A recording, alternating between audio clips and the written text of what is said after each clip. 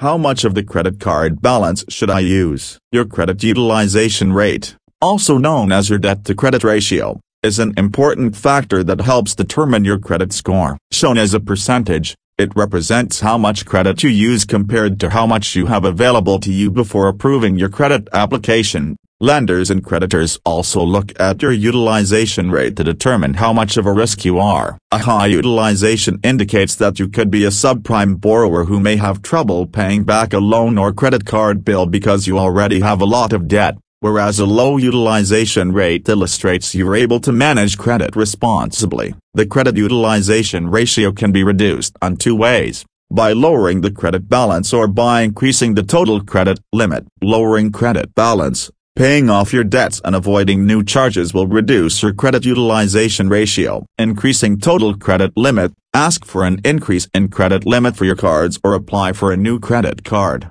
These are the ways to bring your utilization ratio down. No matter where your credit utilization rate stacks up against the average, know that the magic to a healthy utilization ratio is maintaining a low credit card balance and a high credit limit. The closer you can get to having a single-digit utilization, the better. Prioritize paying down your balances, and once you've made a dent in your debt, you could consider asking for a credit limit increase.